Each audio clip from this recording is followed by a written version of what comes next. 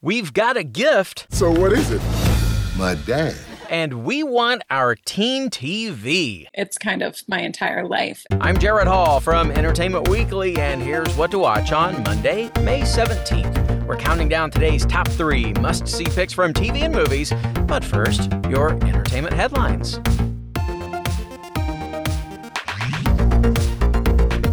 Black-ish creator Kenya Barris has announced that the upcoming 8th season of that show will be its last. In a social media post, he said it is both exciting and bittersweet, and adds that the, quote, entire and amazingly stellar cast will be coming back to close this chapter out with us the right way.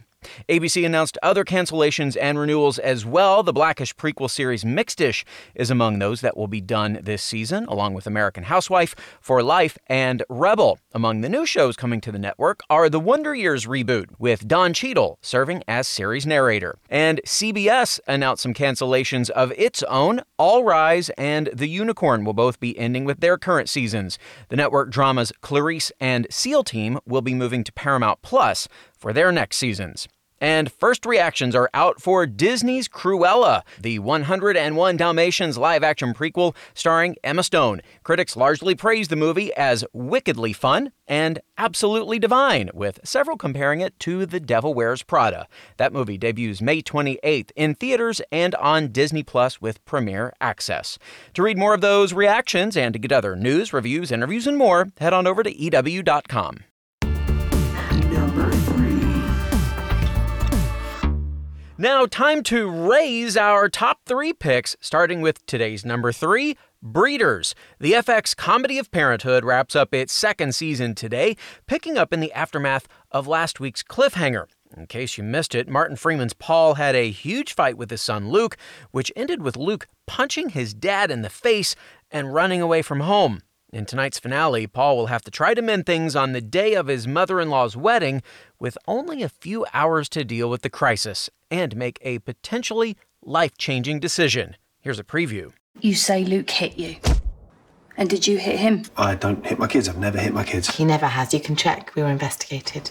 I think something's broke in the family. I can't be in the same house as you. I can't take the rage anymore.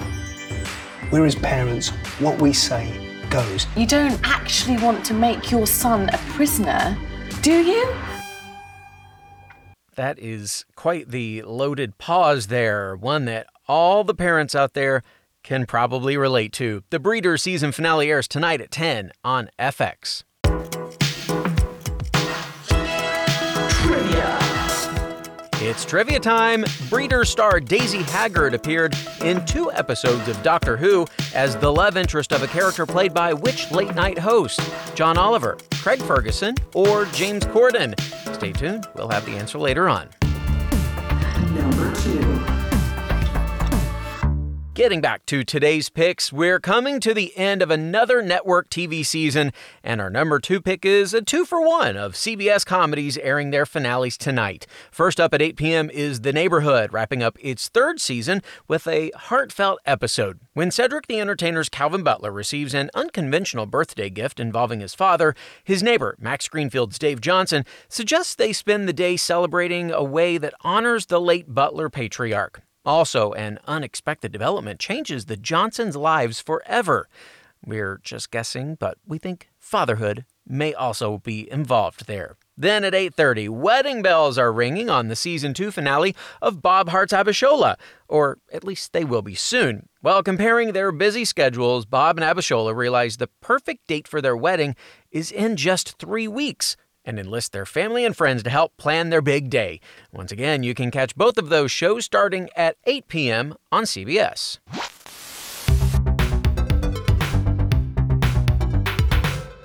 Often here on the What to Watch podcast, we are asking people what they are watching, and our staff, they typically have some really good picks, but of late, their energies have been focused not just on some recent things that they're watching, but they've been going back into the vault to really think about the history of television, and not just all television, but a very specific genre. And joining me now to break it all down, to tell all of you about it, is EW senior writer Samantha Highfill. Hey, Sam, how are you? Hello. Arguably the greatest genre of television, if you ask me. I mean, well, there are so many great entries in it, and let's tell everyone it is. It's Teen TV, and specifically this big initiative that we have started across digital platforms is I Want My Teen TV. Tell everyone about it and where the idea came from. Yeah, so I love teen TV. It's kind of my entire life. And so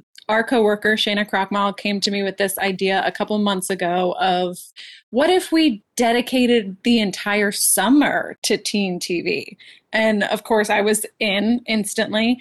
And so we started mapping out basically from now through August, we're going to have multiple pieces of content every week dedicated to some of our favorite teen shows. And we kicked it off with the list of the 50 best of all time. And from there, we will have, stories about specific shows, specific scenes, other roundups, reported pieces, essays. It's just going to be a summer-long celebration of possibly my favorite thing on this earth. You were made just for this, Sam. I have no doubt about that. So let's back up a little bit to this past Monday when it launched with that list of the 50, not our favorites, but our definitive, declarative list of the 50 best teen TV shows of all time.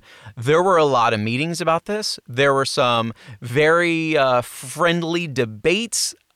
So take everyone into just the creation of how we even got to 50. We first had to define, what's a teen show? Because there are a lot of lists out there. Some include shows like Friday Night Lights and Gilmore Girls. Some don't because they say it's too focused on the parents. We ultimately said any show that prominently features characters between the ages of 13 and 19 and focuses on teen issues, but then also doesn't quite feel too much like a family show, right? So like a Family Matters, almost all of the action happens inside that house. It's very family focused. So stuff like that was cut. Yeah, it was a lot of debate, a lot of staff voting. I was creating polls.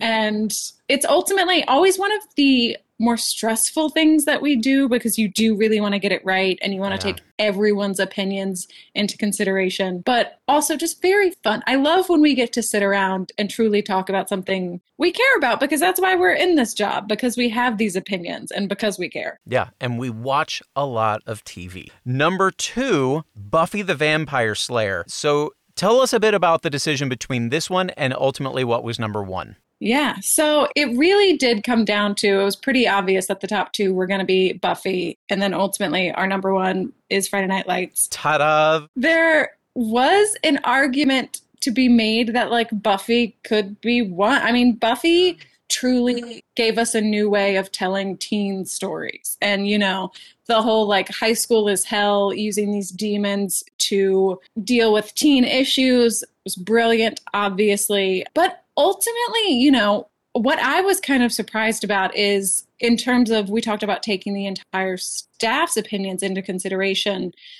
When it became a numbers game, there really wasn't much of a battle. Friday Night Lights was pretty across the board. Mm-hmm. People loved it. And once we kind of decided our parameters for what a teen show was, and therefore we knew it would include Friday Night Lights, it was more or less, I will say, a no-brainer for that. But Buffy is obviously super beloved, and clearly, it got the number 2 spot. So there you go. Yeah, very well deserving. I know you also kicked off everything with this great essay. You spoke to some showrunners. Is there kind of one takeaway that you gathered from a lot of them who have written shows focused on teens that, for them, what makes this age, this time in people's lives so ripe for great television writing? Yeah, there was a lot, but I think a lot of them kind of kept coming back to, I think Greg Berlanti was the first one to say it to me, which is the power of firsts. It's, those are the years when you're going to theoretically have your first love or maybe your first heartbreak or the first time you drive a car. There's so many firsts when you're a teen, and that's so powerful. And when you mix that with the hormones, quite frankly, just the way that teens feel. Like when somebody, says something mean to you, it can ruin your whole month. I mean, just the way they love so intensely and therefore they hurt so powerfully. And it's just that time in your life. Honestly, I keep equating it in my own head to like vampires. Like it feels like all of your emotions are heightened when you're a teenager.